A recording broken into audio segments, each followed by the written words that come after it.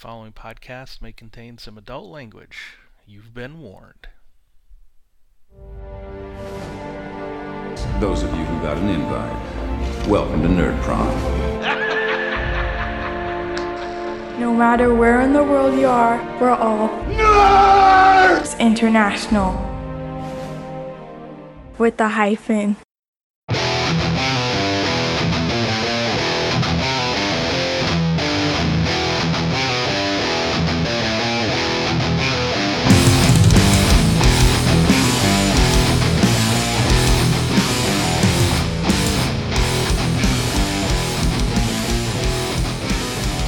Welcome to Finding the Narrative, a Genesis RPG podcast. This is a show dedicated to the Genesis role-playing system from Fantasy Flight Games, a show in which we, your hosts, discuss all things Genesis from both a player's and a GM's perspective.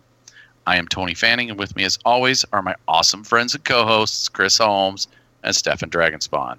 How are you doing, fellas? Chris? I'm doing great. Stefan. No, I'm doing pretty good, man. You've got that silky smooth voice tonight, Tony. Damn. Oh, sorry. My credit cards are melting. Fuck you, Jamie. Bastard. And thank you for showing me Legion. Yes. Yeah, whatever. We have to get that economy going, you know. Yes, we do. Signing my paycheck over to FFG, you know.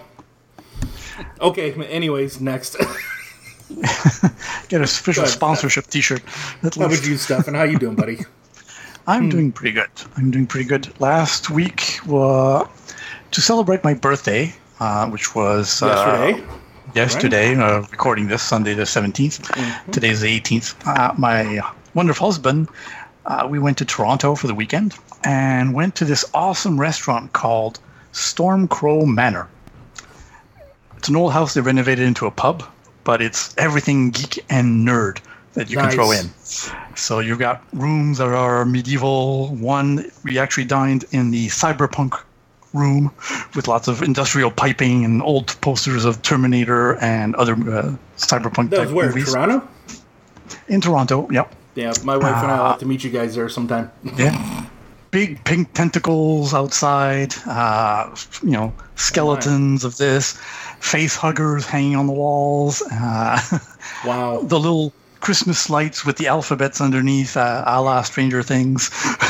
Nice. Even the baby changing table and one of the bathrooms is filled with text about place the offering upon thy altar to the waste god Cthulhu. Cthulhu god altar awesome. Kind of thing.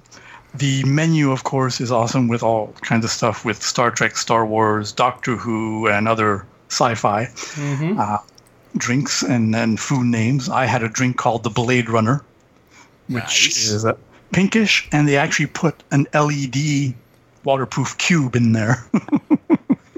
Sweet. Glows.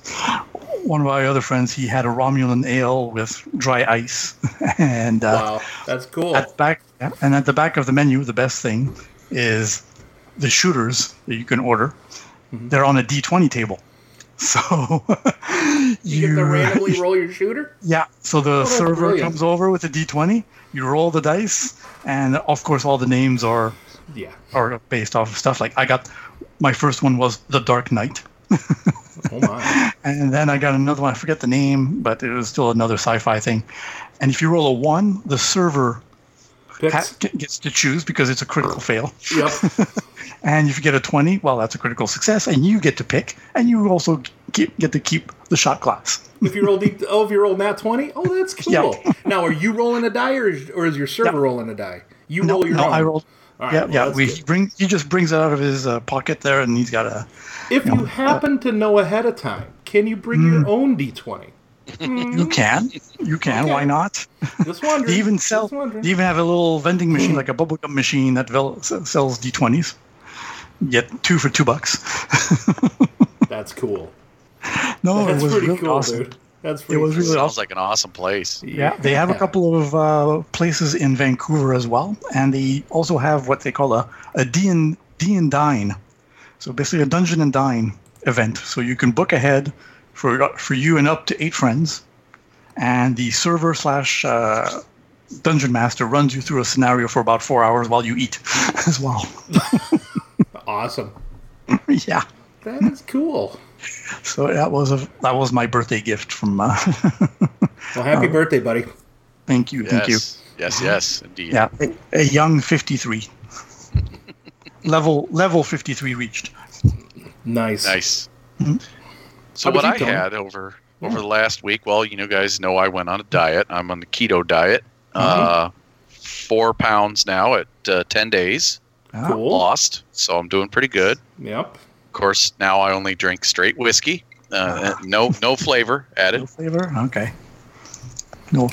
Cool. But no, this weekend we had my grandson Drist's birthday party. Yeah. And my other grandson, Anakin, he was watching Empire Strikes Back, and when it opens up in the Hoth scenes, and he immediately, as soon as we started it, he ran to his room, comes out with the Wampa hat that I had bought him. Nice. And my son turns to me and goes, he has to wear that every time we watch this movie. There you go. Oh, Which is why my son had started it. Proud grandpa moment right there. It's like nerd father. Yeah. 50 pieces of awesome right there, dude. Cheers to you, buddy. Yep. Put those in the bank, and they'll be worth a lot by the time you get into college. That's Yeah, I So, once yeah. went. My husband tried to go on a diet for a while. He was on a diet for 2 weeks and lost 14 days. But Yeah. awesome. All right. Well, enough about us. What No, kind of no. news do we have, Stefan? Yeah. Well, I had a bit of news, but first, how was your NIFCon game of Kung Fu Panda? Oh, it went great. We had a wonderful time. yeah. Joined, but Felt like Kung Fu. I felt like a Kung Fu master, dude. That was I'll tell you what, awesome. though, I can't run it for novice players as is. Those characters are pretty in depth. yeah. But using a mix of things that I'd thrown together and Keith's rules for Ready Fight, Right. Keith Capples, it came out perfectly. Cool. Yeah. Nice. Yes, it was the characters. Chris says Daryl said, my son said, my friend Dave. They all said they felt like Kung Fu masters. And I had done this cool effect where I was like, it's a setting rule where you can do a combo with somebody. Yep. And my Signature combo move. rule was signature move combo. Yep. Nice. I let the characters do their signature move combo together. So basically, first player would roll the positive dice of their pool. The second player would roll the positive dice in their pool. And as the GM, I would roll the negative dice of that pool. Okay. And it's just for one attack. So 2 players attacking, obviously there's going to be a lot more positive dice than there are negative. Oh, But it's a combo move. So. But it's a combo movie, right? Move. You're trying to team up on somebody. So the first player does the damage based on their attack, plus the total number of successes for both dice pools. And then the second player, with the choice of special weapon properties from those 2 attacks, determines how the advantage is spent. Yeah, And nice. then each individual player gets to spend their triumphs individually. Right. It took a bit to adjudicate it, but that was the fun part. Oh my gosh, that was so. It's like, oh dude, I have this ability, and then Dave had that ability, and then we kind of mixed and matched. I'm like, And well, we if you rolled do 9 this- advantage, and we have 5 abilities we can trigger. Exactly. So then Great. all those minions go flying all over the place, or the boss monster goes, oh, you little fucker! Yeah, it went really well, and That it was was great. very thematic. It was. So It was. But Your I story know- was great there, Tony. Definitely felt like, not only did we feel like Kung Fu Masters, we felt like Kung Fu Masters in Kung Fu Panda. right. And did you rescue Poe? yes, We got the noodle cure. Ah, It- nice. which which allowed him to get up and moving before the festival so that he could attend. Right. That's right. Oh, there we That go. was the whole point. Exactly. That's right. Dragon Warrior must be there. That's right. That's Dragon right. Warrior must be there. Nice. Yeah, that was great. All right. Well, thanks for asking, Stefan. Oh, no problem. I was looking forward to getting some feedback. So there we go. Yes, back to your original questions. Yes, a bit of news. A little while ago, a couple of days ago, last week, came out Drainsmith's new product on the Foundry called Zenithrix Guide to Magic, which is now available on Drive-Thru-RPG Foundry. $2.95. Well worth it. And yeah, I read it. I got it and read it. Scott did a really pretty good job. It really helps new players or even new GMs to try and kind of grasp the Magic system, because comparing it to another popular D20 system, which has just a list of spells already made. In this one, of course, you make them up yourself, but nothing stops you from actually writing them up in advance. Copper level right now. Yeah, so that's what he kind of did. So he's got some basic examples in there, and then he threw in a few other little sidebars. And at the end, he adds 2 more magic actions that are very appropriate for psychics.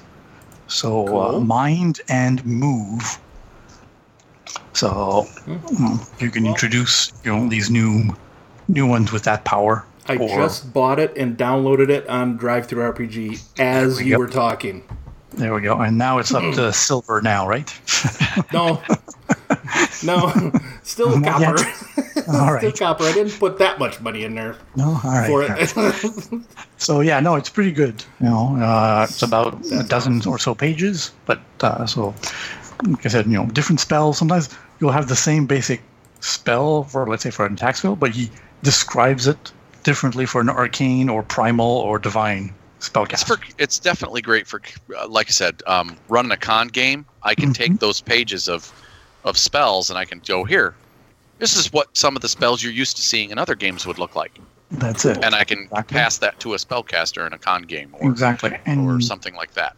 And someone can easily take one of those spells and just modify them a little bit. It's like, I want to take that magic arrow and just make it longer range. Okay, no problem.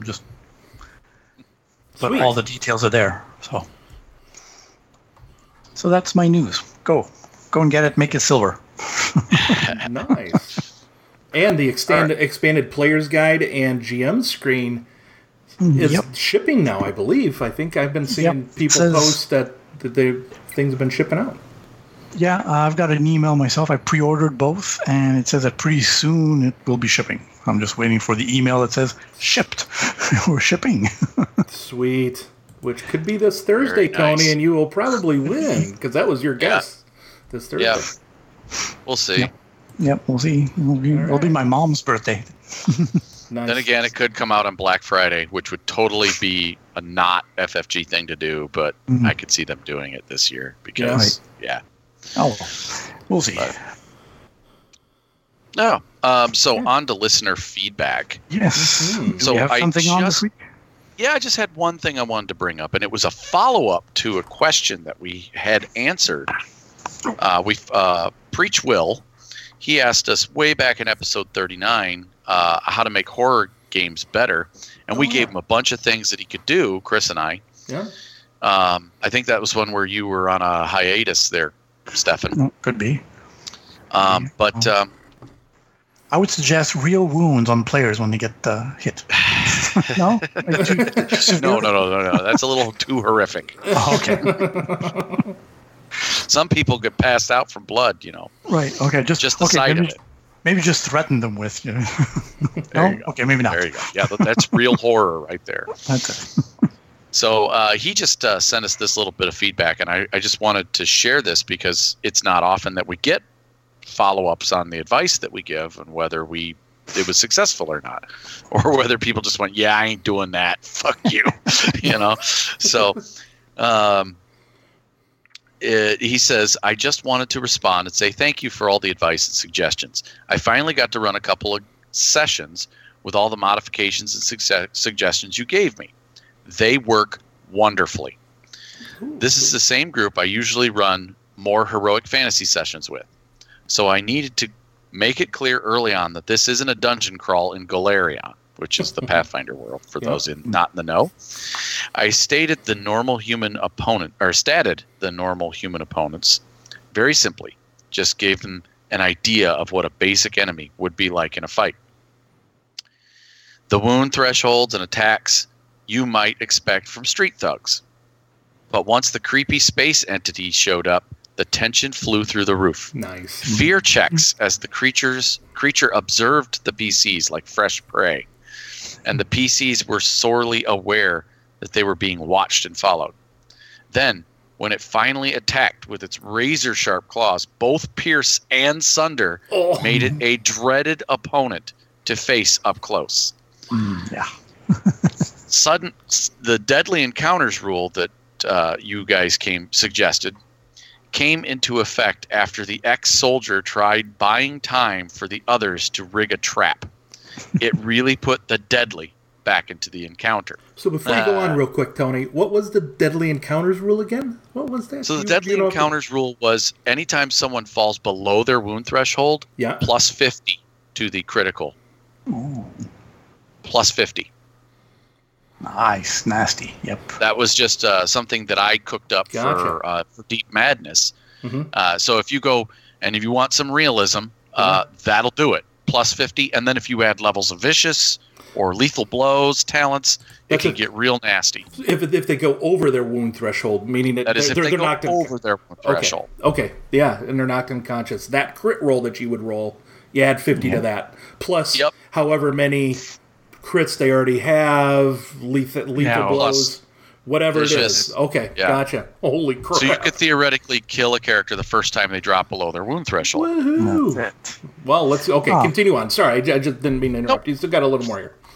Yep. All in all, my players said they had a fantastic time and were really scared once the monster showed up and took them by surprise. The ex-soldier can't believe he's still alive and will invest more ammo magazines for next time. Thanks again for your help, and may the dice be ever in your favor. So somebody didn't get extra reloads, did they? No! Might have rolled a despair. Maybe. Despair or a lot of threats. It's like, oops, I'm going to take those 3 threats.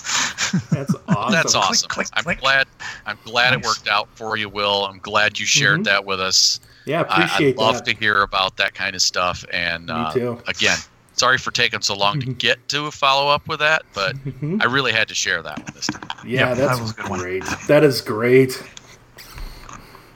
I want to play in that game now. That's cool. Yeah, and don't threaten your actual players or even, that's not good. I was just goofing around. We know. Oh, you were? I thought you were serious. No. What? No. Finding the Narrative podcast does not condone. You mean you don't make your players roll at the table? You don't make your players walk the walk of shame over D4s that you spread out on your floor after they drop dice on the floor? No. All right. So the fact that you're saying you don't do this, but you made us do it at Con on the Cob, you're just mean. Damn, Stefan. Well, that's because I really love you guys. Alrighty then. We tease those we love. So, do you want me to tease you less? All right. So, on that note, I think we go to the next segment. How about that? How about that? All right. I think it's a good idea. Awesome.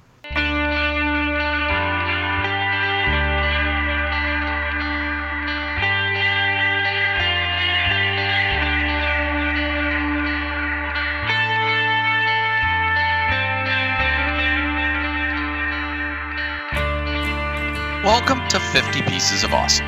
This is the show segment where Chris goes out on the interweb, puts on his monocle, and scours it for some sort of amazing free product out there for you guys, and shares it with us. What do you got this week, Chris? Well, let's roll out. Yes, I am talking Robots in Disguise, Transformers for Genesis by Autobots, roll out. Damn! And that was not a soundbite that I edited into this. That was actually Tony that did that. Swear to God. I'm hearing that. I'm like, what the hell? And I see him doing something weird with his neck. Freaking awesome. Anyways, this is by, I think that is Zeche. Zieche. Zyke. Or Zeke. Zeke. Regardless, dude, this is like 15 pages of awesome. And, yeah, the art. Just going through this. Yeah. Just, Saturday morning cartoons, from, 30, 40 years ago. Brings me back, man. Brings me back. He put in rules in here to how you switch between your forms, which is a move action. There are also talents that allow you to do it quicker, which is cool. There are just 4 archetypes, either an air form, ground, beast, or object forms. All kinds of examples of these alternative forms, like helicopters or boom boxes or whatever, at the end of the document here. And it's pretty sweet. All the classes have starting gear. There is starting gear. Yeah, there's something here called an outlier skill, which is a new skill that they've created. It's a tier 1 talent, gifted. You have to buy that.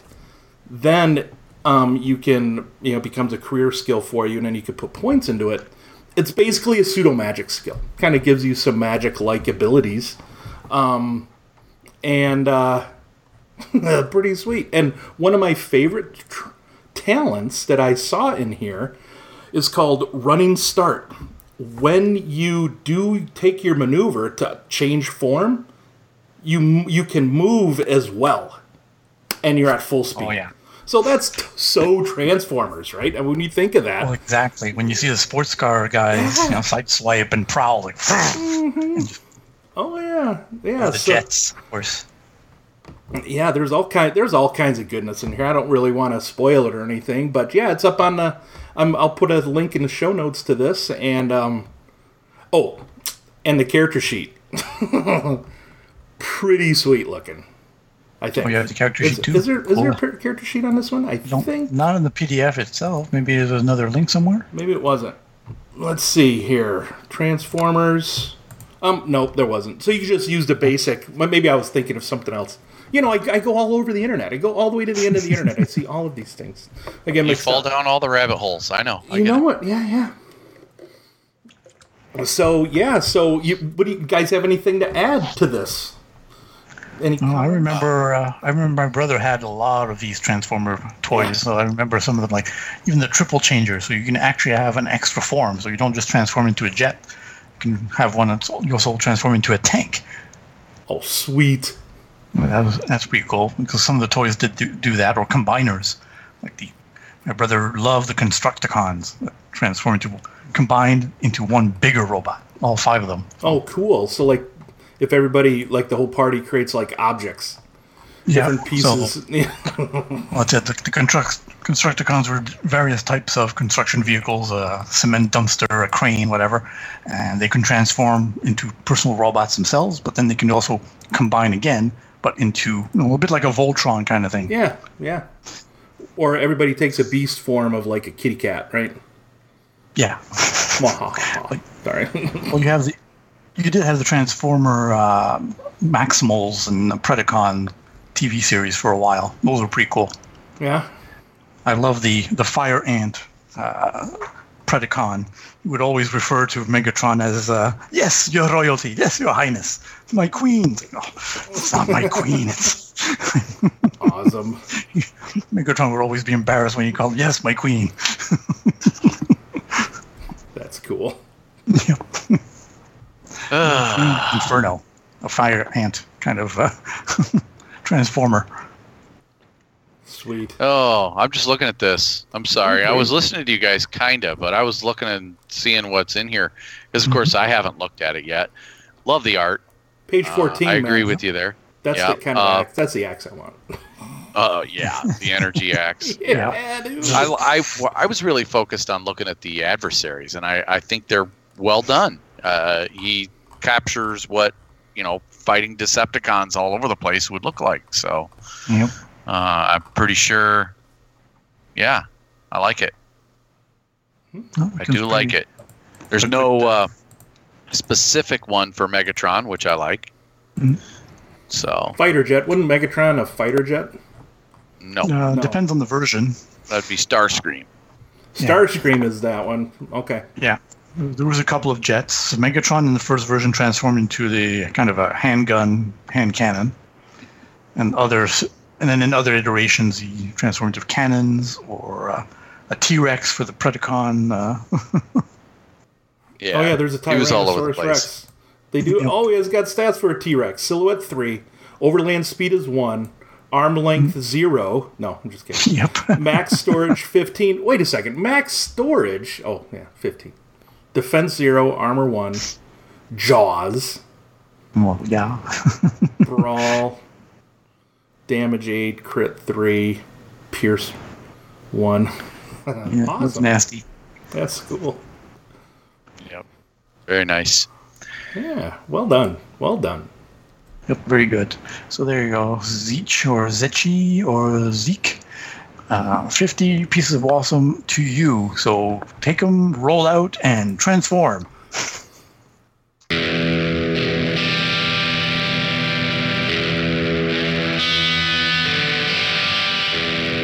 All right, welcome all back to the books of Genesis. Ha, ha, ha. Where? Oh, I think Optimus is still here, isn't he? Sounds like it.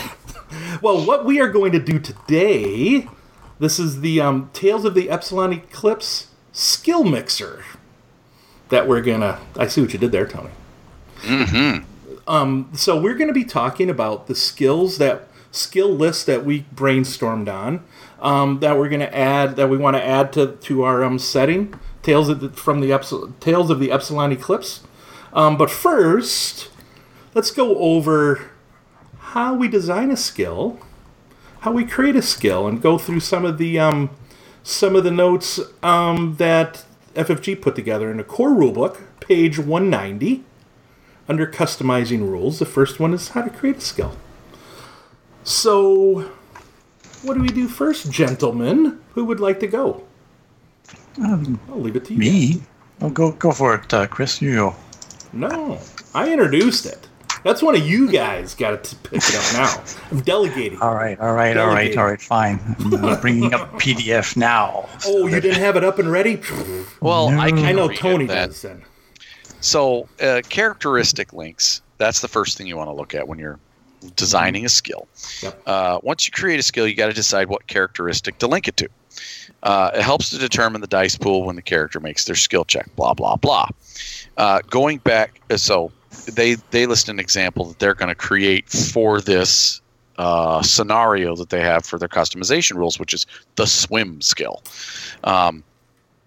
So they look at that, and then now they look at what would be appropriate for it. Agility, while fitness usually does take some agility, swimming's not really agility related, and while it does take willpower to compete in a competitive swimming, it's not really what you're looking for. What you're really looking for is physical strength, stamina, conditioning, which means it falls under brawn. There you go. So likewise, if you're going to make your own skill, you want to take a look at all the different characteristics and make sure you choose the right one appropriately based on first of all, what you think it's going to do. Second of all, on what your other skills in the setting are going to do also. Mm-hmm. So, and that's the first part of it. So like in the second example that they list here, flying drones. Your ability to fly drones is often agility based, but it can be intellect based because it's like operating computers. There is a case that can be made for both. Mm-hmm. If that's the case where you've got a skill that could be equally one or the other, pick the one that you think it fits best. If you can't do that, look at all the other skills on your skill list, and the one that has the least, go with that one. Yeah, I would say. So I just watched Guardians of the Galaxy the other night, and what Rocket did when they were escaping, he made more of an intellect check to fly those drones to connect up to that central place. Even though he was flying it, I would say that'd be more of an intellect check to kind of wire it up, kind of do more of a computer hacking thing. So, yeah, that's interesting. And as with anything, again, when you're making these skills, I want to mention right away that don't assume that your initial "this is what I want" is going to last. Maybe over play testing, that may change.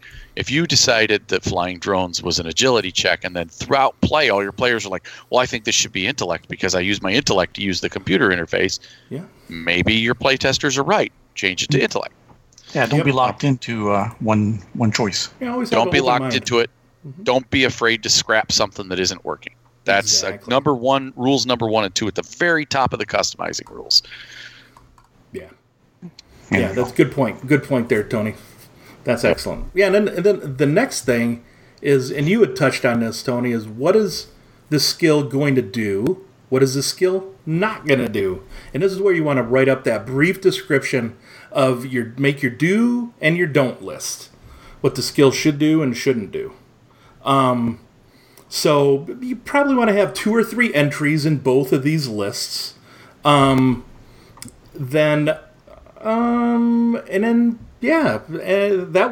might actually tell you what skill you might want to link it to, or what characteristic you might want to. Yeah, it might change what characteristic you want to move it to. So, yeah, that's pretty simple. There. What next, Stefan? After that is to consider when you're creating a skill, does this new skill basically do what another skill already does? Is there another skill that's compare it to? Gotcha. That already covers it. So that way you don't have duplicates or something that's too close. So it kind of linked to what the do's and don'ts. That might help you determine if swimming, let's say for example, is too close to athletics, and you don't want to create a swimming skill because swimming won't come up all that often, then you can probably say, no, we'll just use athletics when it comes up. Yeah, that's a good point too. Because I think athletics is brawn-based, if I don't... Yeah, it is. Yeah, so that might be a good... But if you're in a water world, maybe where almost everyone needs to swim, well, you replace maybe athletics with swimming. Right. Okay. Now, there's 3 ways to determine that, whether it's a skill that's already in use and whether it should be what you should do. There's 3 ways to slice that. The first is don't even bother.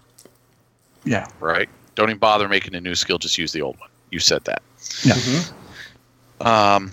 The second one was eliminate the old skill and replace it. And the example that they use is the ranged and melee combat. In like advanced futuristic settings, to get rid of melee light and melee heavy and just have it be melee. Yeah.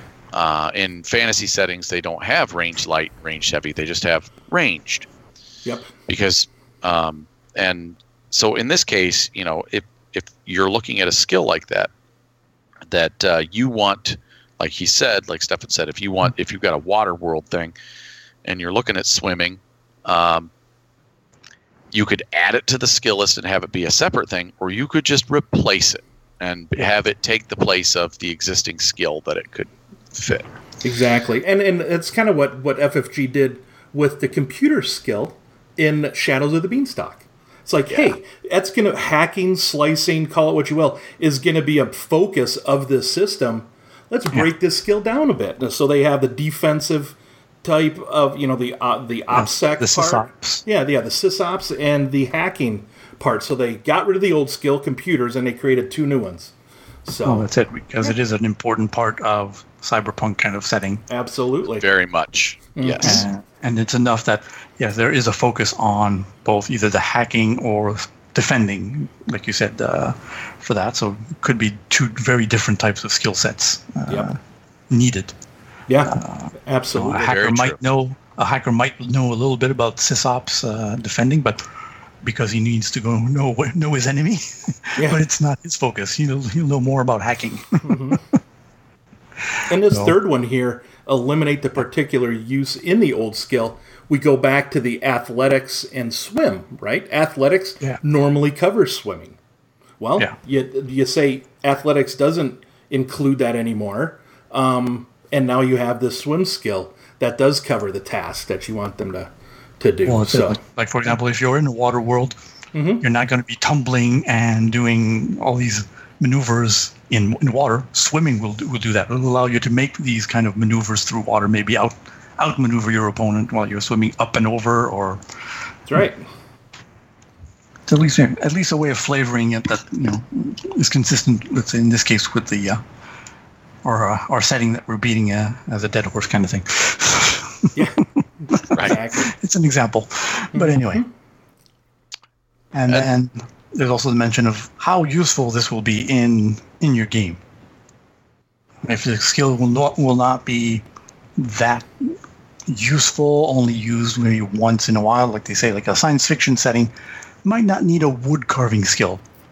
Damn, I just came up with a new character. I just came up with a new concept. There you go. Lumberjack in Shadows of the Beanstalk.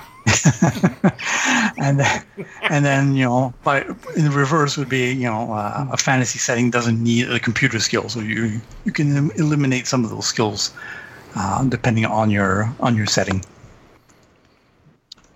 Yep. Right. Now they talk in the little bit here about how to tweak your skill and how to know whether it's good or not.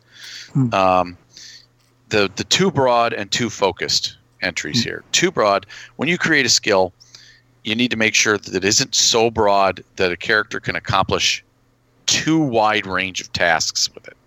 And I use the example of, we had a listener a while back that was talking about doing a Star Trek conversion, and he was wanting to use operating, or maybe it was someone I was talking to online, but he was wanting to use operating for every skill check on a starship. And while that seemed like it made sense based on the core reasoning behind the description of operating in the Genesis core rulebook, it really doesn't fit when everyone's on a starship and you're making everyone, basically, it's the Uber skill. Everything is operating based, and then talents refine it.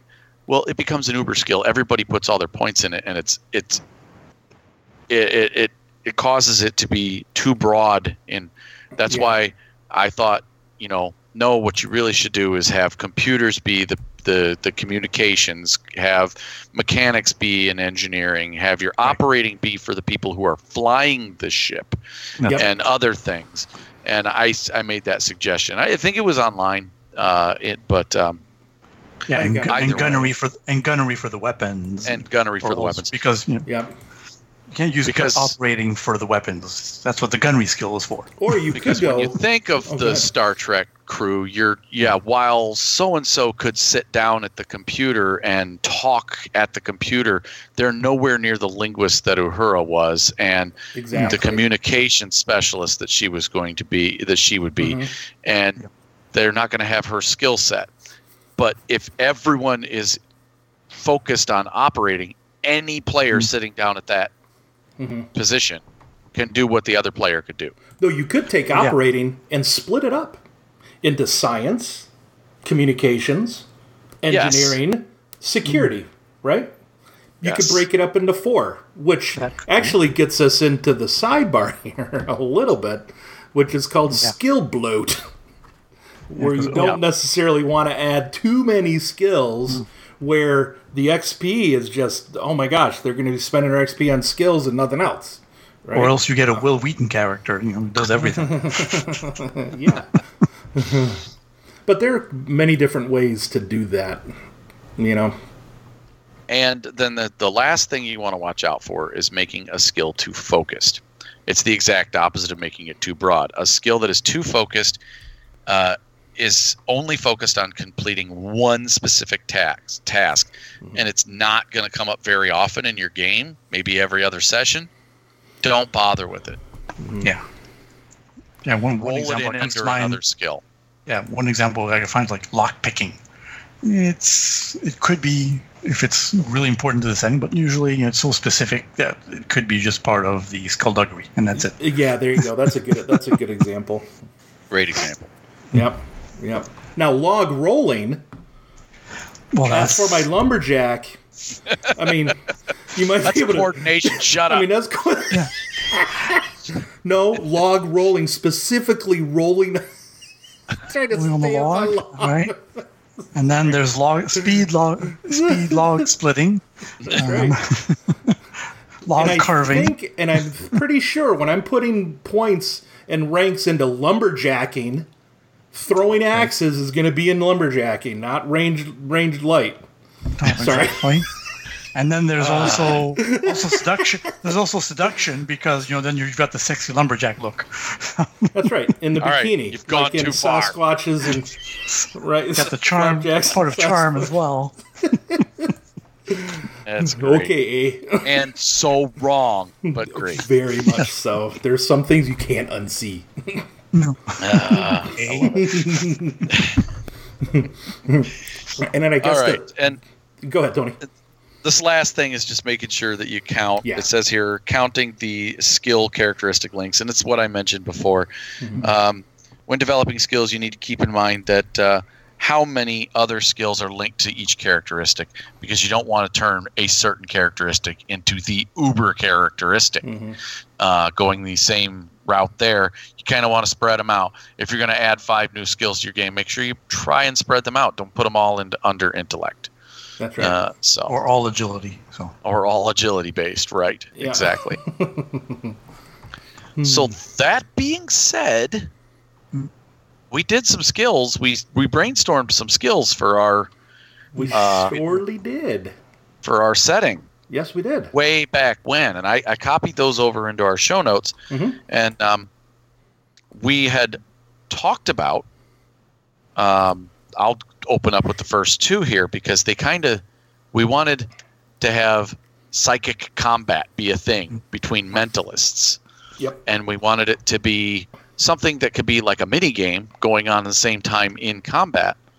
And we already have a template for this existing out there with computers and sysops and hacking at sysops in Shadow of the Beanstalk. So we decided we were going to go with mental assault and mental defense as 2 skills that are tied to the same process. So mental assault is getting into someone else's brain. Yeah, number 1. Battering their defenses. You're trying to get information from their brain. You're trying to get emotions from them, or you're trying to make them feel a certain way. There's 3 things that it does right there. But what it doesn't do is it doesn't protect the person who's attacking. No. It doesn't allow them to do special psychic attacks like moving objects with their mind. And it doesn't allow them to shoot mind bullets. No. So there's 3 things that it doesn't do. But the defense on the other side of that, which is basically our sysops for our mental combat, that would have a list of do's and don'ts, which are the exact. The do's are the exact opposite of the other one.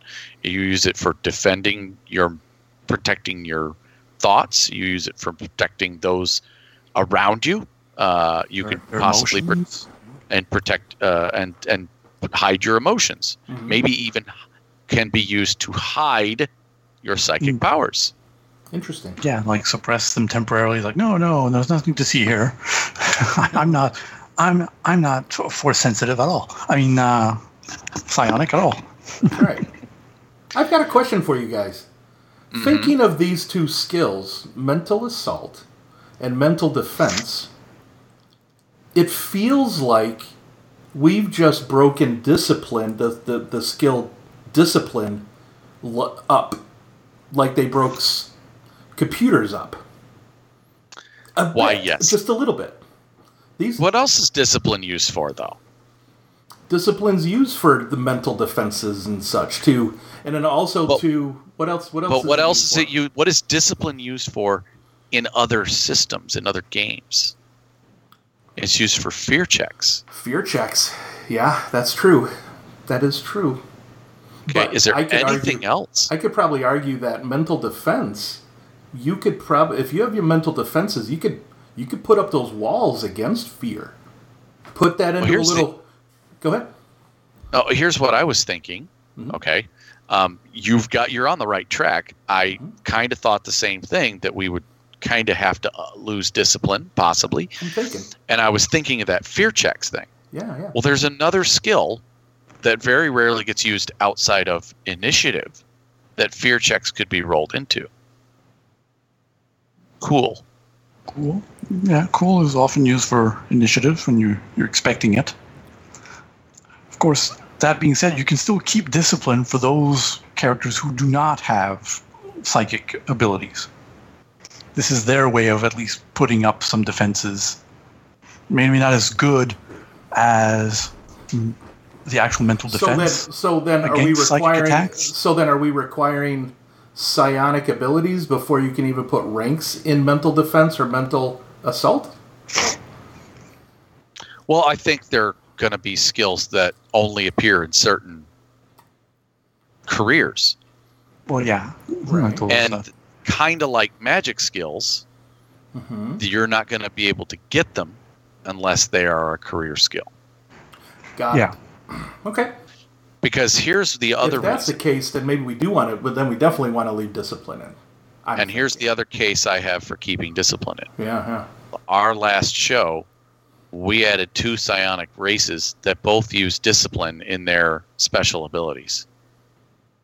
Right. Oh, we sure did, didn't we? Mm-hmm. So that's a good one. That's a good reason, Tony. No, I was just, I was thinking of skill. We were just talking about skill bloat, and I was just thinking, just had it in my brain, does discipline need to be there? But it looks like it does, and it's, I like it. Okay, and the last part about these 2 skills, and then I'll be done with these 2 skills, what characteristics did we link them to? So mental assault is very much enforcing your will upon another person. So there is a case for it to be willpower. However, I liked the idea when we initially drew them up that it's more about pushing your personality on somebody else. And therefore, it's presence-based. Yep. Yeah, well, I can see presence of someone who is a forceful personality, not being afraid to be out there and throwing their own projection, their own personality out there. Projecting their mind into someone else. That's it. It's like, this is me. You're going to listen to me. You're going to be afraid. That's right.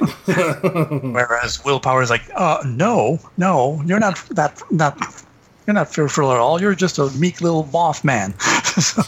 Exactly. And so we go to mental defense, which is willpower based. Yep. So we have 2 skills. We have mental assault, presence based, and it's going to act like hacking another person's brain. And then we have mental defense, which is willpower based, and it's going to act like sysops for protecting brains.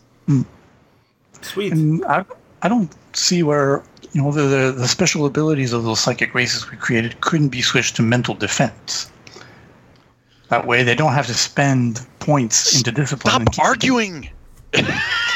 No, but well, we're fleshing these out, buddy. those races that aren't psychic, of course, they'll use discipline as their default way of resisting someone's mental assault.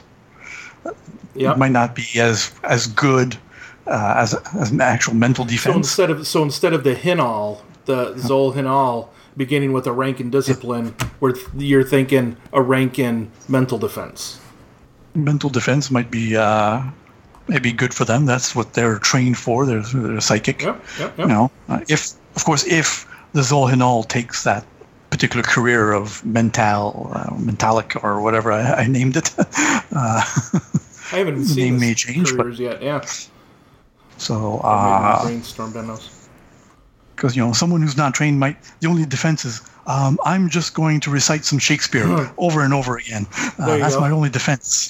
So Tony, what other race were you thinking that was based on discipline?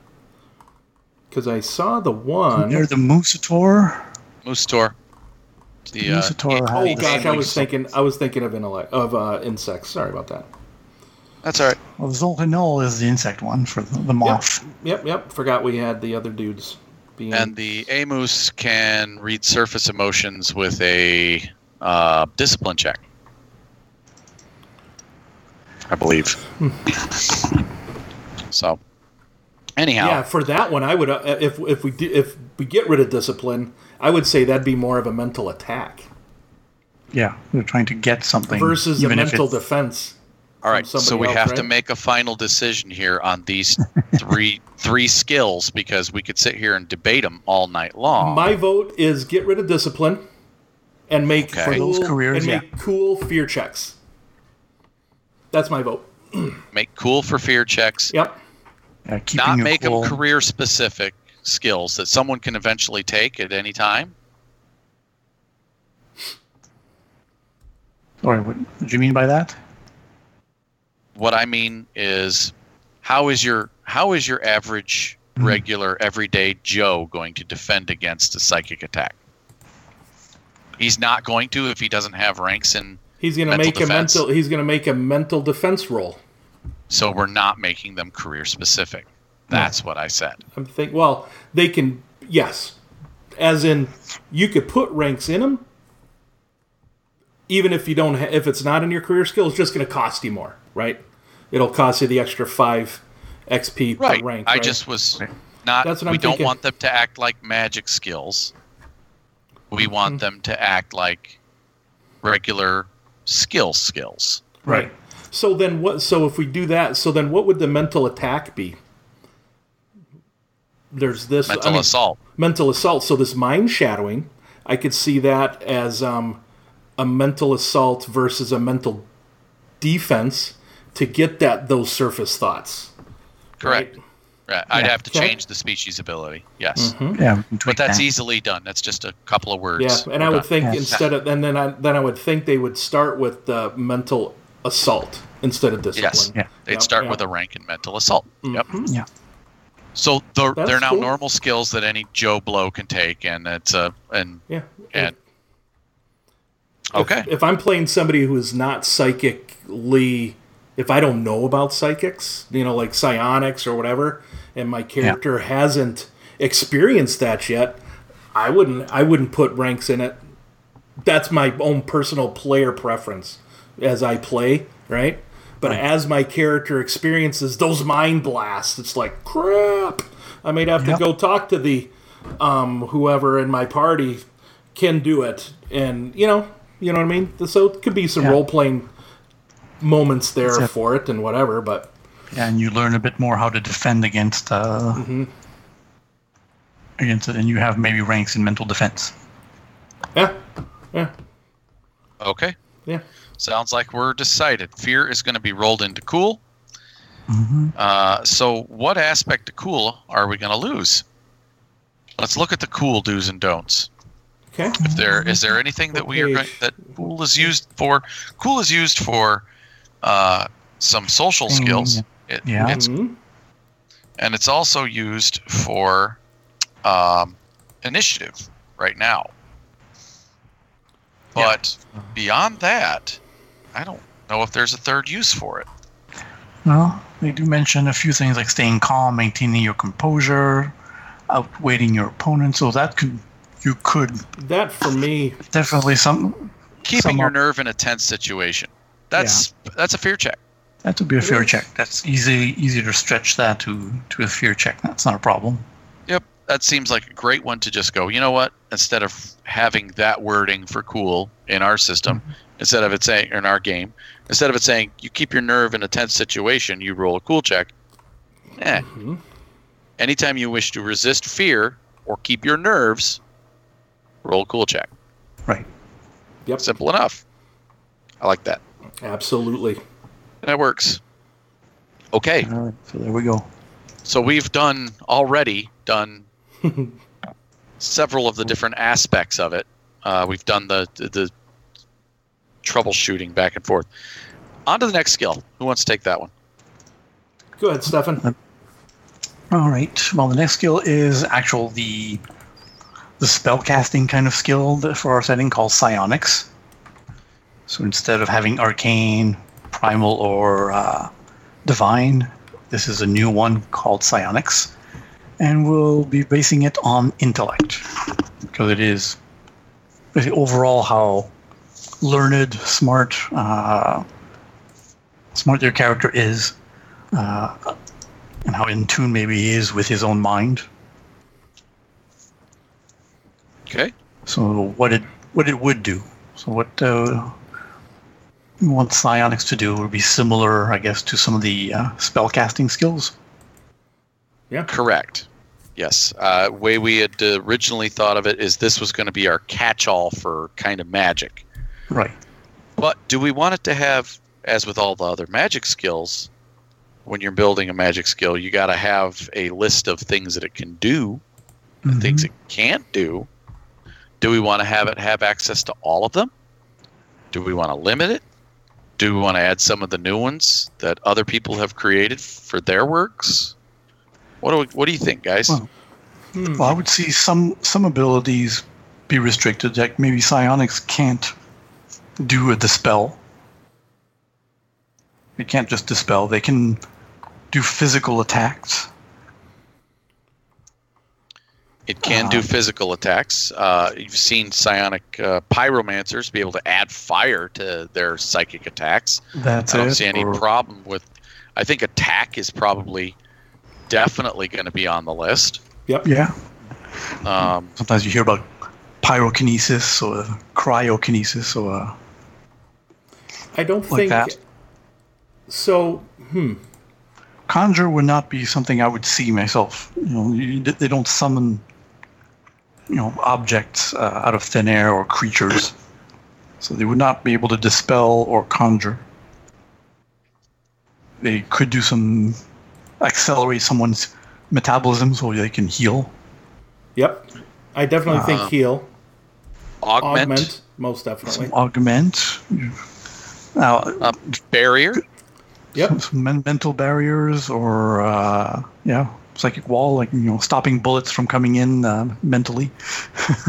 Okay. You don't think conjure or dispel, but heal and curse. Curse, yeah, because you're mentally crippling your opponent. It would be kind of an attack, but not really.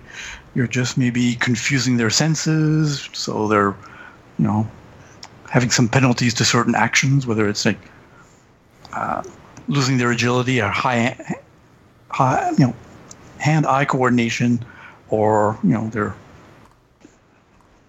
thoughts are confused. Like, okay, I'm trying to defuse this bomb, and I have no more knowledge of repair skills. So you like a befuddling attack? Yeah, definitely. Yeah. However the psychic can describe it. Maybe he's cursed and he's trying to determine which wires to cut, and suddenly all these wires are now worms and centipedes. Like, wow, what the hell? That's an interesting take. Yeah. Okay.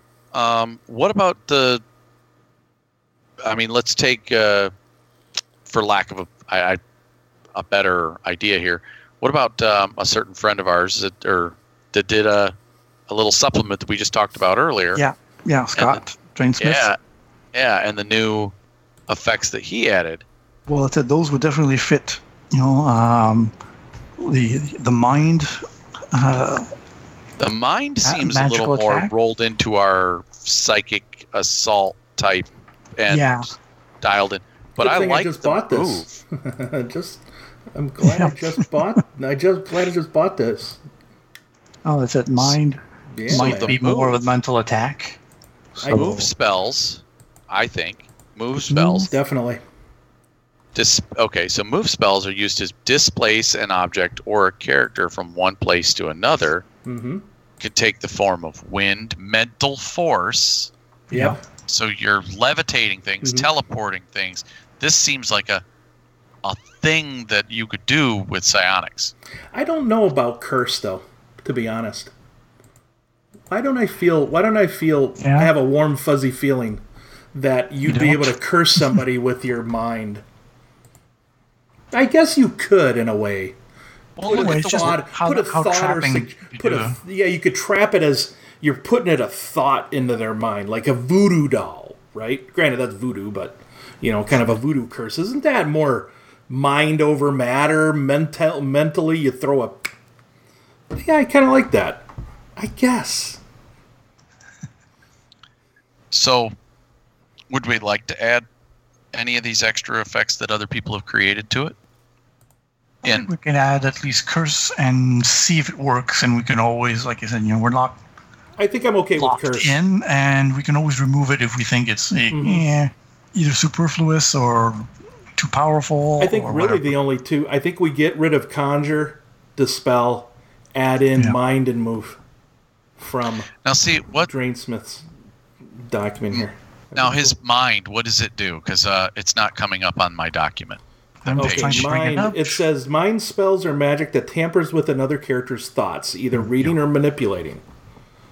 So a narrative encounter use, you can mind tricks. Yeah, this is your Jedi mind tricks. Like, these aren't the droids you're looking for, or That would be our mental attack, kind of. something like that. Yep. And in a structured think. encounter, you make a hard magic check. Learns the simple surface thoughts of the target. So we might even be able to, so that I think that aspect of it dominate. goes into our mental assault skill and not this skill. So instead of mind, so we take basically mind here, and we're calling it basically mental assault. Well, it's things that I would use to then create the various different mental assault actions that you could do. Yep. Learn a motivation. Learn a memory. yeah. Erase memories. What? Yeah. Dominate. Strain Totally attack? control them like a. Oh yeah, this is definitely. Oh man, yeah, this is definitely that mental assault. Most definitely. Thank you, Okay, Drainsmith, so- for this table. Yes, and And again, this is before great. we actually print a document with this in it, we'll obviously get Scott's permission to use it. But I like the move for our psionics power. Yeah. Oh, that's that's good because you always see, psychics, even like Jean Grey from the X-Men, and Oh yeah. she's a powerful telekinetic. She can move stuff with her mind, things that are really huge. Oh yeah. Right. Oh yeah. All right. Well, that is cool for psionics. Yeah. So we don't use mind as a mental, as a magic action. That's mental attack, and then we will use move. Mental assault. Yeah, as mental assault, and then we'll use move as a telekinetic ability. Mm-hmm. All right. Psionics, right. Right. So then every pseudo magic skill has to have a linked knowledge skill, and I believe we were talking about this knowledge metaphysics being our linked knowledge skill for psionics, right?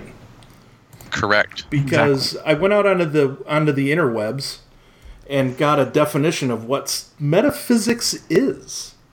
It is a major branch of philosophy that concerns existence and the nature of things that exist. Basically, it's a theory of reality. And that's effectively what you're doing with your mind. Is that thing really there? No, it's invisible, but I knew that it was just there. Is it really there? Right? I mean, yeah. Okay. So Well, that's that's our effectively case it. for having metaphysics, for That's sure. our case for having metaphysics, right? So And what we- metaphysics is also intellect-based, because as with all knowledges are intellect-based. Yeah, definitely. So what does this Okay. knowledge skill do? It'll let you know. You'll want to know what you want to know about psionics and the theory of reality. Theories of how to apply your psionic abilities to reality, how it can warp reality around you. If you want to How to identify and use psychic devices. Yeah. there you go. Absolutely. Recognize other people's or the past maybe uses of psionics maybe in the area, or the effects, or maybe is this person under the influence of right now? That's right. And you know what? You certainly won't be able to use this knowledge skill to do is get out of a maze. Yeah. There's a specific skill we're going to be using for that you would be able to use for that. Whatever. To create a healing potion or an alchemist potion or blacksmith make somebody a pauldron, right? Yep. You wouldn't use metaphysics for that. Nope. See? So there we go. We got some don'ts. So what would we use for that, though? We just said knowledge metaphysics. Oh, We just said it. We just did our little... No. Are you with me? Oh, No, what would I we gotcha. use? Never mind. What would we use for creating a pauldron? Right? Yeah. That's what I was going to say. What would you Knowledge. use for that? Science. Knowledge There you science. Pairs. Okay. So we think we need a knowledge science then, right? Right. And we have one. Yes, we do. I cheated. I looked. What would we use? What other knowledges do we have? Knowledge science. Right? There you go. That's kind of what I was alluding to there, that you weren't following. And I didn't think you were following. I gotcha. Yeah. Yeah. All right. Anyhow. So then we talk about knowledge science then, right? Yeah, we could skip on to knowledge science, which we have.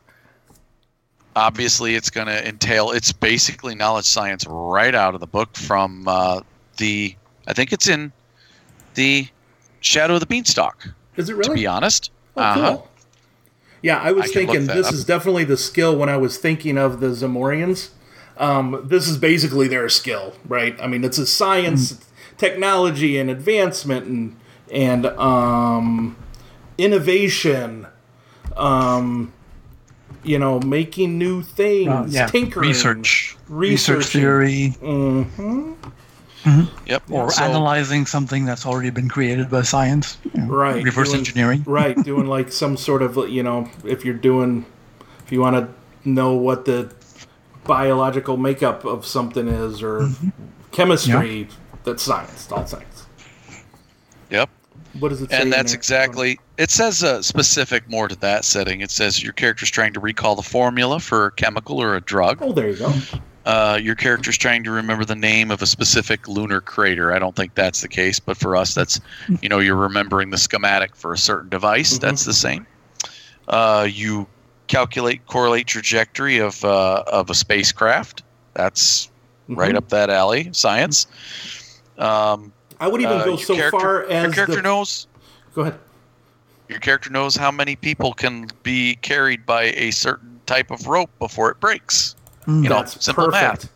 I mean, I would even go so far as to say the first caveman that made fire would have a rank in science. In advanced technology, right? Yeah. I mean, he was advanced in technology. He put a sharp rock on the end of his stick and threw it at an elk. Exactly.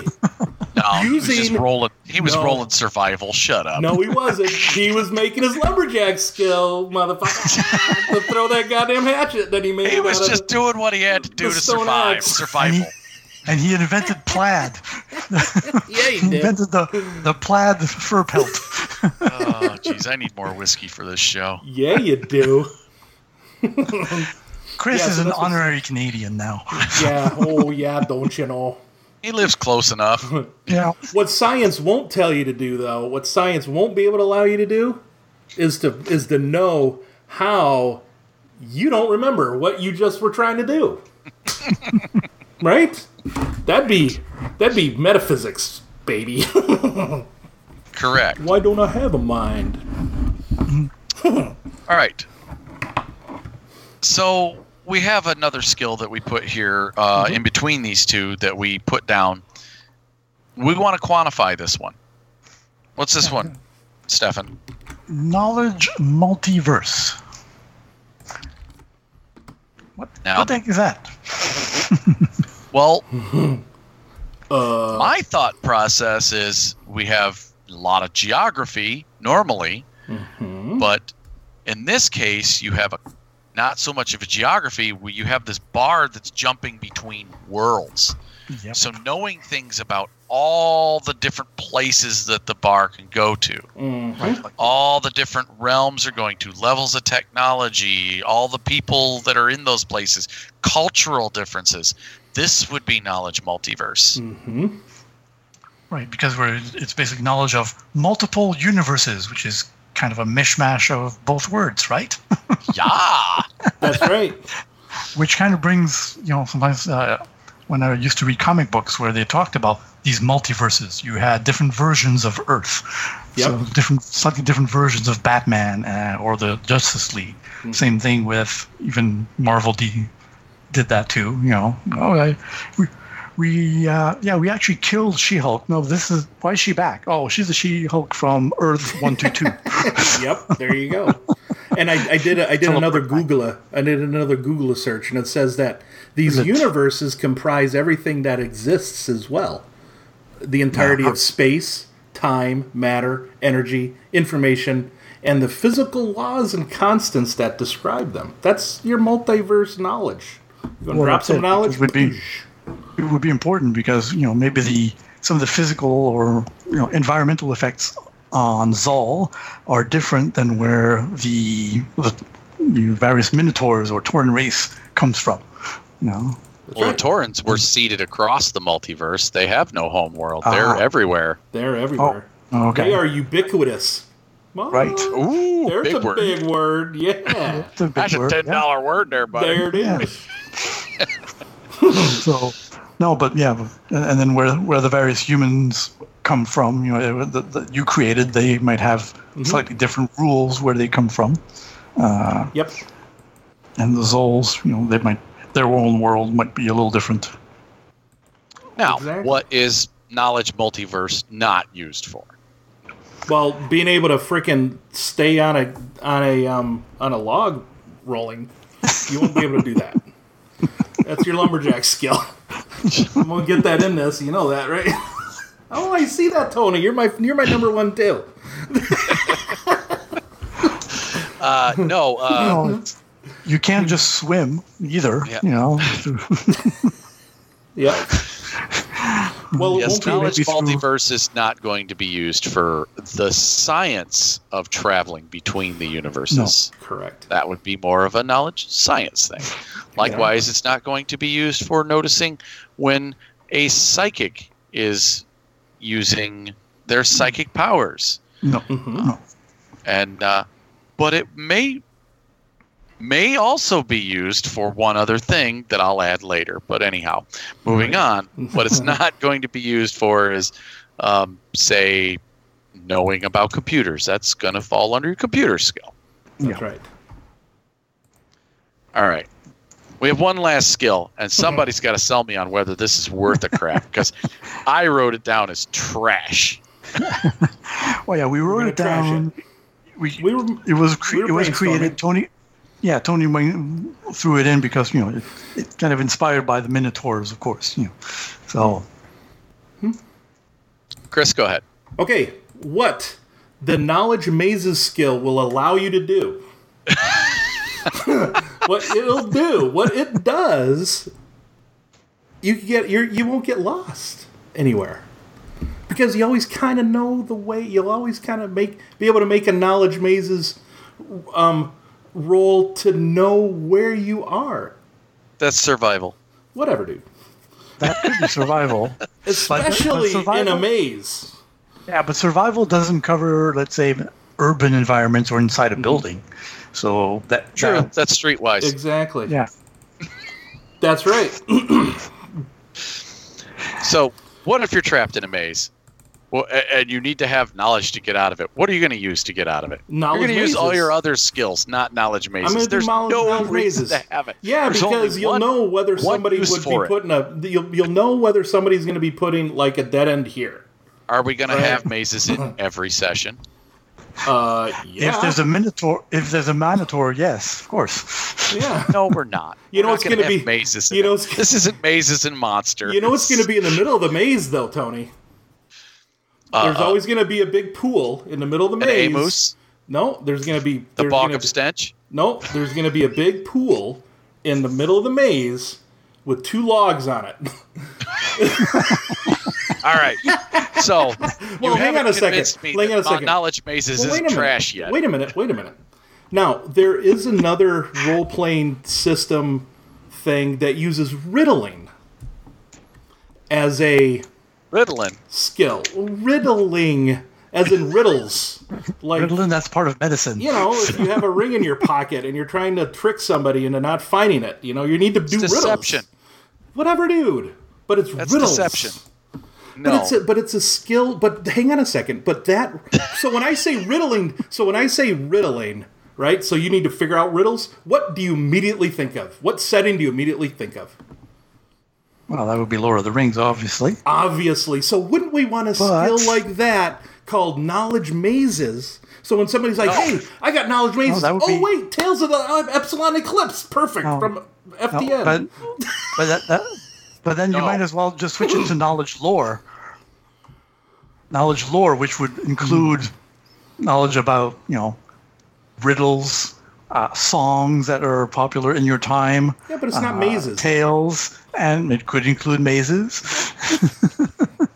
While your arguments seem convincing to you, they haven't convinced anyone else. Not yet. even a moment? Not once. Come on. Anybody listening to this? Okay. Every instance you've mentioned that this skill could be used for is already under another skill. Yeah, even knowledge history you could use instead of mazes. But the most important one, though, is knowledge mazes will put a stamp on our setting to make it so unique. No. Yeah, but you know this for a fact. That it's not the skills that make the setting. Oh, I know it doesn't. But you know what? Frickin' lumberjacking is going to make this setting, buddy. I'm going to throw this at you, buddy. Rule number 2 when customizing. What? Don't be afraid to scrap something that doesn't work. I'm pretty sure it does. And also the other mentioned, like, if it's too specific, if it's only used for mazes, this can only be as specific as you want it to. I'm telling you. Because if you're lost in the woods or in the mountains, that's survival. Hey, and Tony says, if you're lost in the city, that's streetwise. Hey, when you're trying to go through a social combat, right? And you need to maneuver and go left and go right and go backwards and go left and right. That's mazes, man. You're moving to the left and right. You're going through a maze to navigate through that social encounter. Now you're coercion and diplomacy, negotiation. Hey, I'm telling you. Is this charade up you can yet? use. Are you done with this? Come on. No, I know this is junk. No, I think it isn't. I honestly think that we could still use this. And right now, I'm going to call on our listeners out there, all 10 of you, or more, tens of you, hundreds of you, hopefully. Email us and tell these chuckleheads they're wrong and I'm right. And we need to keep knowledge mazes. Come on. Stefan and I will be creating surveys on our social media. Yes. Is mazes useful or trash? Hey, you need to freaking work. You know I'm not on Facebook. And you listeners out there, keep these bastards honest. All right? You cannot phrase the question to make knowledge mazes bad. It needs to be purely biased. We'll put it on MeWe too, and you're on MeWe as well, so you can monitor it. I can monitor that, definitely. Come on, baby. I'm telling you. Knowledge mazes. No. And you know what, Tony? This is the first thing I think we've disagreed on. Well. Since all these 45 episodes, either you're like, yeah, Chris, you're right, or I'm like, yeah, you know what, Tony, you're right. No, man, you're wrong, motherfucker. No. The brothers from another mother are wrong or disagreeing. Oh no, it's chaos. This is our one chromosome that's not the same. Mazes is not a skill. Yeah, and at the end in the middle of the maze where you've got your 2 logs. Okay. Here we go. The person who's challenging. All right, this is it. I need buy-in. Okay, Chris, the person who's challenging you is basically the Goblin King. Okay, of course. I'm gonna challenge. Okay, you guys need buy-in on this, both of you guys. Okay. No, it's trash. No, hang on a minute. In all of these surveys, there has to be a write-in that people can vote for. Right. And if lumberjacking, Alex Ways. No. Knowledge mazes. No. Lumberjacking is in and mazes is out. Thoughts? I vote yes. Anybody else? Come on, I just need one of you guys to say yes, right? Majority wins. No. Come on, Stefan. No. Tony? Come on, this will be fun. Come on. I thought you guys had fun. Come on. You can do it. You want fun? Those things fall under other skills. That's not the point. That's Yes, so it not is. the point at this point. Yes, it is. All right, listeners, tell us what you think. You're just You can- wanting to be right. That's all it is. That's your can point. use- That? No, it's You can not the fact add. that I You can gotta add be your right. lumberjack skill. I just wanna in see what everybody thinks. the machina. Your machina setting. Have your dwarves have Nope. a clan of dwarves have You got to promise me when you guys put up these surveys. They can write in a skill. And listeners, lumberjacking. Hey, if you're on MeWe too, make your own survey then about whether people should have lumberjack in our setting. I haven't Yeah, done. I'm one not of those. even writing that one down because that's ridiculous. Come on, come on. If you want it, Chris, you guys have to aren't write fun. the survey then. Hey, well, All right, we still have one last little bit to this main portion besides getting down and dirty and arguing. We have the skills that we're going to throw right out that we're not going to use. So let's go over what we're not going to be using. Right. I listed some, but maybe you guys agree we should keep them. Alchemy. No, I don't think so. No need for it. Mechanics and science and Yeah. all the other stuff. Yeah. I don't think we need it. I think science can handle alchemy, definitely. Yeah. Okay. All Excuse right. me. Or even medicine for certain types of drugs or Yep. Astrocartography. no, we're not That'd going to be- navigate. I in think that would be spaceships. multiverse. That's multiverse shit, I think. Yep. There Exactly. you go. Or science. Okay. The three magics: Arcana, Divine, Primal. No, We're not having the magic, setting- right? It's No, the science. setting does not have magic. Yeah, does not have Cool. it. So Okay. And we decided early on that we wanted advanced melee weapons and advanced weapons because we wanted kind of the dichotomy of cultures. Yep. So Right. what are we doing away with? We're going to do away with just plain melee and plain ranged. right, So we're going to have melee light, melee heavy, ranged light, and ranged heavy. and brawl I And do have a brawl question. And gunner. and Okay. gunnery because it could happen. I do have a question. Are we going to pull in the... I know it's not going to be unarmed combat focused or anything like that, but I wouldn't. I think we'll just stick with the brawl skill, right? Yeah, And we Correct. wouldn't pull in like the ready fight ready kind of fight thing? stuff. no. Although no. some of it's usable in bar fight scenes, I don't think it's the focus of our game. not- Wait, whoa, wait! Back the fuck up. What is the Epsilon Eclipse, Tony? It's a bar, yes. Yes, But you're not it sure always is. going to be in the bar getting into a fight. I know, yeah, but and none of Just the this races. is the What? reason why lumberjacking has no place in our freaking setting.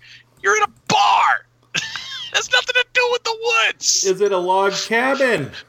No. It can be though.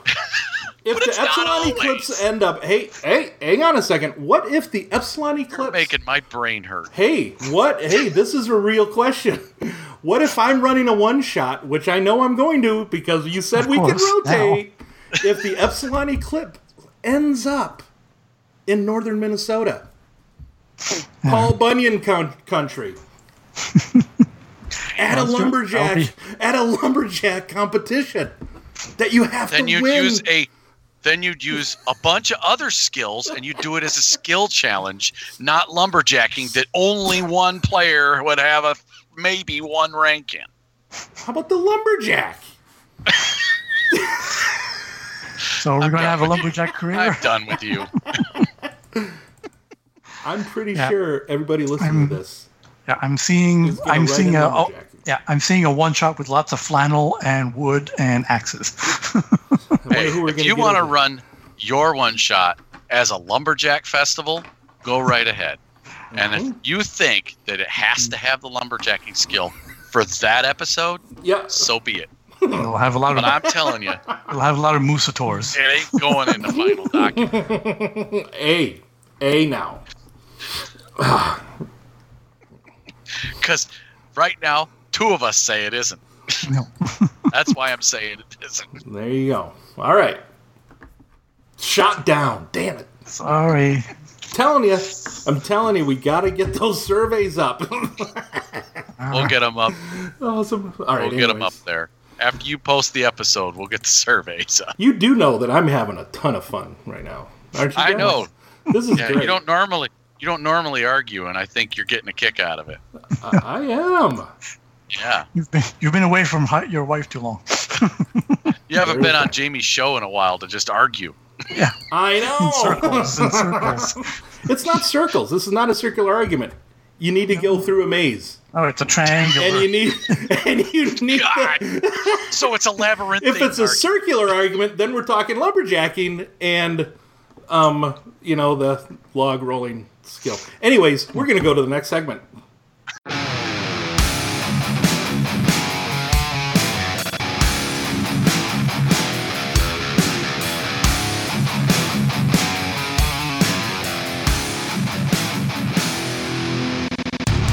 All right. Welcome to our favorite part of the show. After arguing about mazes, we're going to be at least enjoying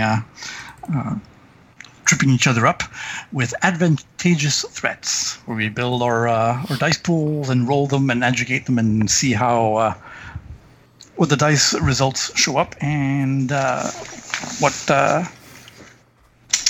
it ends up doing. So I think we'll start with this scenario, which is a little bit special, with Tony, since he sort of set the ball rolling. Did you not hear what I said at the beginning of the hold on. show? Or no? You going to set up the scenario, Tony? Yeah, I'll set up the scenario, and then Sounds I'll good. make a suggestion.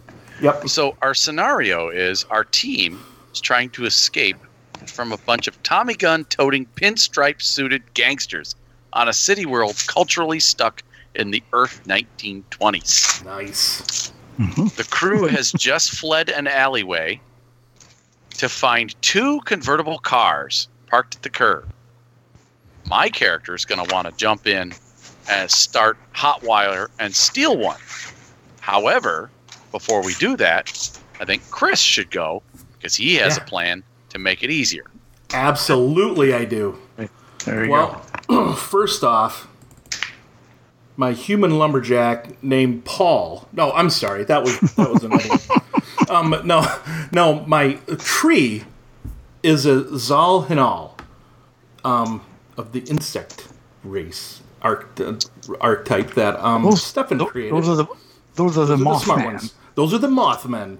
He is going to try and augment you guys, your 2 characters, during this crucial moment in the chase, using his psionic powers. Nice. So he's got an intellect of 4, 2 ranks in psionics. He'll be adding the additional target effect. However, and I made this item up while I was writing this up. He has a purple psi crystal, which reduces the difficulty by 1 whenever you add an additional target effect to a psionics check. There we go. Nice. He'll also add the haste Like an implement. effect. Yeah, basically it's an implement. And whether that's, around his neck, rotating around his head, whatever. Haven't really thought of what that looks like yet.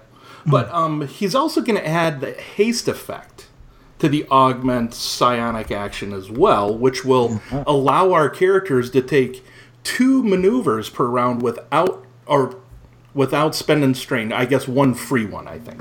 Right? An additional Okay. free one. Mm-hmm. Cool. So the check starts off as 2 yellow, 2 green for his positive dice pool. His negative dice pool starts off as 5 purple. However, because of his psi crystal, it reduces the difficulty to 4 purple. There we And go. that's his Got check to start with. Let me start building that up. What do you guys think? We're going to modify that some or what? I think Well, I pictured Haste. this happening at night Okay. in a crowded, foggy city Okay. So maybe a setback die for darkness? Because because he's making a psionics check. Can I see you? Do I need to see you guys to do that though? He's probably going to be closing his eyes anyways. What's that? No, I have to be. We have to be engaged. Well, you're closing your eyes and running? No, I have to be engaged with you guys. Maybe because we're under the gun and we have to move quickly. We're under a time thing. We'll get a setback die. Sure. All right. And I would flip a story point because there's bullets flying occasionally as these guys are running after us. Nice. Which kind of can throw a monkey wrench in your psionics when a bullet rips through your head, possibly. Absolutely. So, other than that, what do you guys think? Fine I with me. think that's good. All right, I can't think of a good reason to ask for a boost die either. So, I want to ask. I'm not channeling Stefan. No. All righty then. We have a whole bit of failure. So I have 2 failures, but 3 advantage. 2 failures, 3 advantage on that check. So I don't augment you. And Augmenting. All right. I'm thinking my Couple of bullets came too close and broke your focus. Yeah, broke my focus. However, it kind of broke my focus, but because I was focusing in on, making a psionics check, I kind of read I found something in the environment here, or something to give you, Tony. I actually noticed that one of the 2 cars would be better for you to boost. So I'm going to give you a boost die when you go, and then I'll give a boost die to the next person that's going to go, which will probably be Stefan's character. That's it. So you mentally scan kind of the aura of the car. Like, yeah, this person who owned this car took particularly good care of it compared to the other person. Something like that. Absolutely. There we go. How's that sound? Okay. Sounds good to me. Okay. All right. And so then, it does make sense that Stefan go next. Yeah. All right. Because my character, being the engineer, is going to be the one to do the boost in the car. Boosting, exactly. Right. And I'm going to buy some time for our buddy Ginzel as Kurago the Longhorn, an albino rhinotaur. We'll buy some time for his buddy.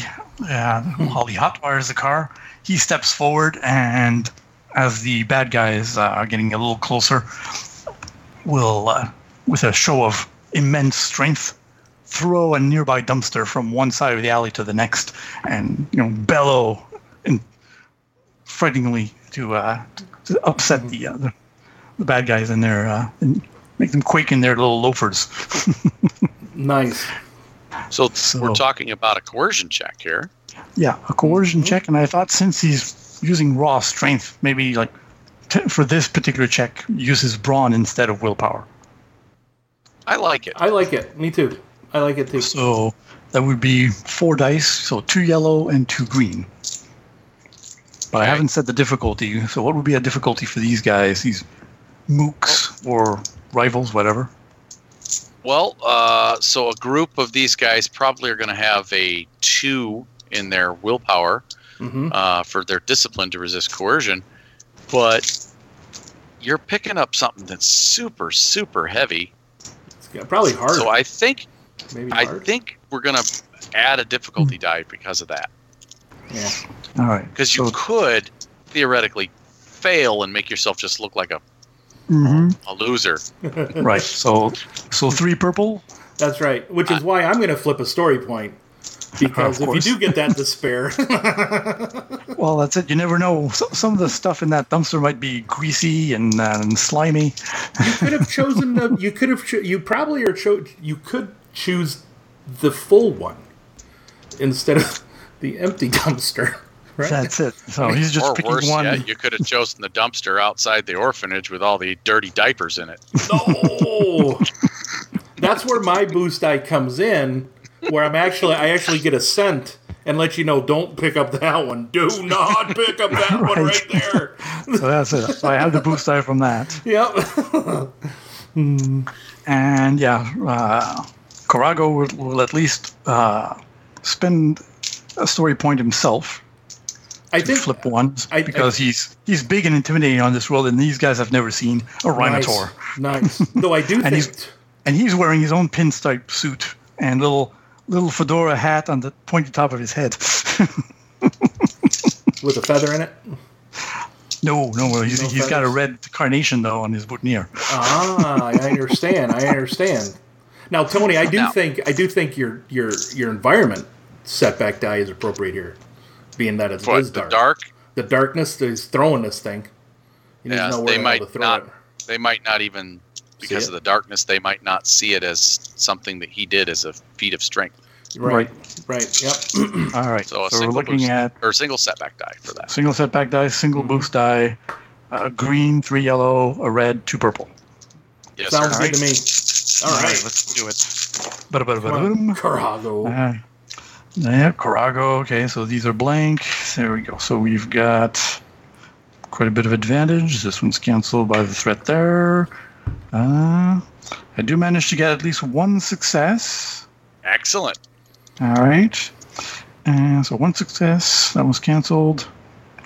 And 1, 2, 3 advantage. No triumph, no despair. Awesome. So I managed to pick up the dumpster and throw it. It opens up with the advantages on one side. The flap opens as it tumbles and just spews some of these diapers and empty. You shouldn't have picked that one.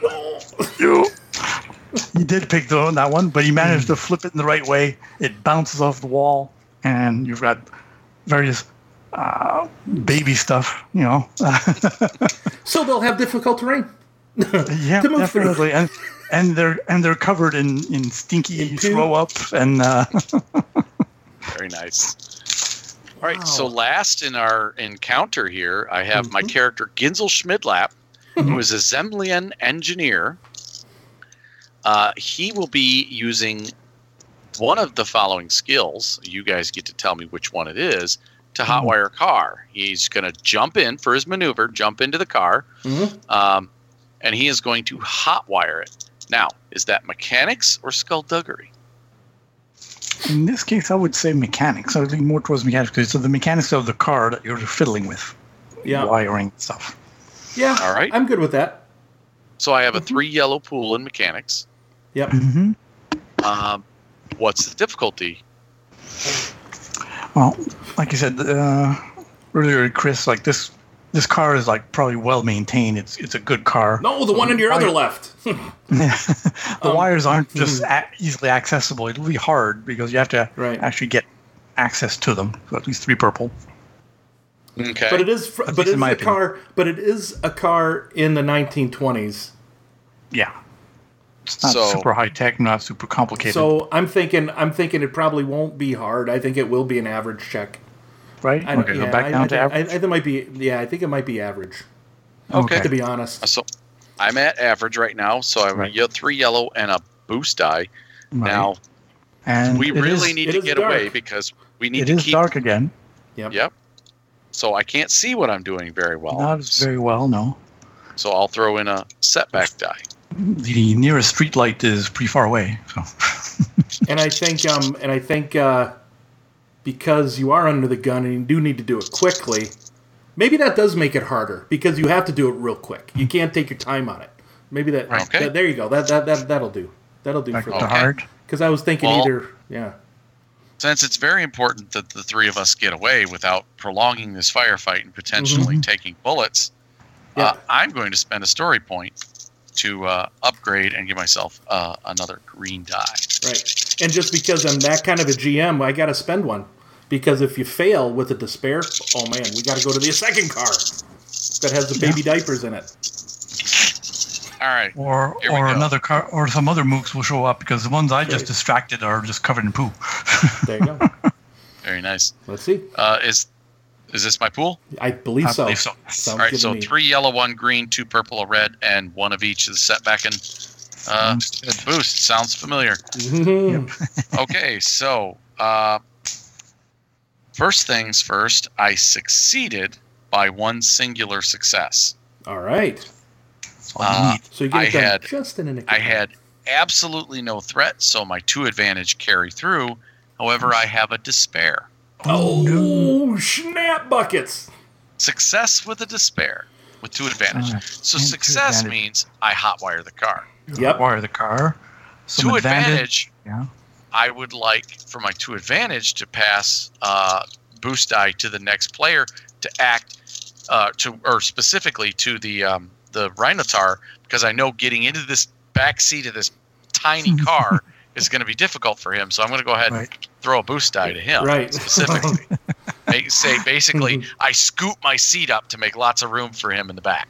That's right. So he'll use his lumberjack skill to try and fit into small spaces. That is a skill. My brain hurts. At least he'll get 2 boost die on that check. But as we hop in, and Ginzel just kind of pulls out, coming around the corner. There's another vehicle, and now we're into a vehicle chase because their buddies have caught up. Yeah. So now we got a car full of Tommy gun wielding pinstripe suit wearing gangsters behind us. That's right. And Chris, that's your use of the despair? Yes. Or just a narrative? Because I thought that just could. Because I thought that could just be part of the story, and maybe the despair is like banked by the GM saying that could be a problem with the car. Because you've got a heavy weight now in the back, that the suspension might might let go at any time. Or you fail to notice that it was on an eighth of a tank. That's true. Or if he fails that driving check, the Rhinotaur might go through the ceiling and out of the car when you hit the bump. Sweet. Nice. That was good. Suddenly it's a convertible. Well, it was a convertible to start. Right. Or he's out of it. Oh, that's true. Well, the top was maybe up. Now it's down. We'll definitely what do you call it? We're definitely going to bottom out that suspension, right? Yeah. With that Rhinotaur in the back. It'll be a low rider pretty soon. That's right.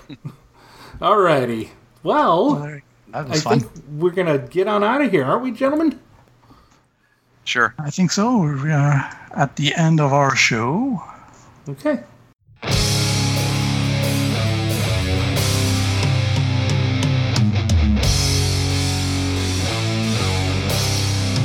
All right, everybody. That's our show for the night, as lively as it was. Thank you, gentlemen. Yeah. That was a lot of fun. I'm going to give a shout out here to, I don't know, there's this Dragon's Toolbox has opened again because this ancient red dragon has finally awoken. And Rainbow Dragon has posted stuff up on his blog, the Dragon's Toolbox. Yes, that is by our own Stefan Dragonspawn. You could find his site on MeWe, and you do have it on blogspot.com. And I'll have the links in our show there for that. He posted a couple things today that you found on Amazon. I just found on Amazon by some happenstance, some chance, just like these modular little dry wet erase tiles for both either dungeon or forest stuff that you can put together. Instead of just having one big map, you just draw little sections and put them on the map as soon as the players advance. And a little area of effect template that was pretty cool, transparent plastic that you can just put on the map there. And that's a 10-foot cube. Yeah, that's awesome. Where that covers that. Hey man, hey Clarence, if you're listening, I know we already bought you area effect templates because you killed our fucking players when you fireballed us. Which the GM always loves it when players hit each other with damage. Yeah. You can check these out, dude. Yeah.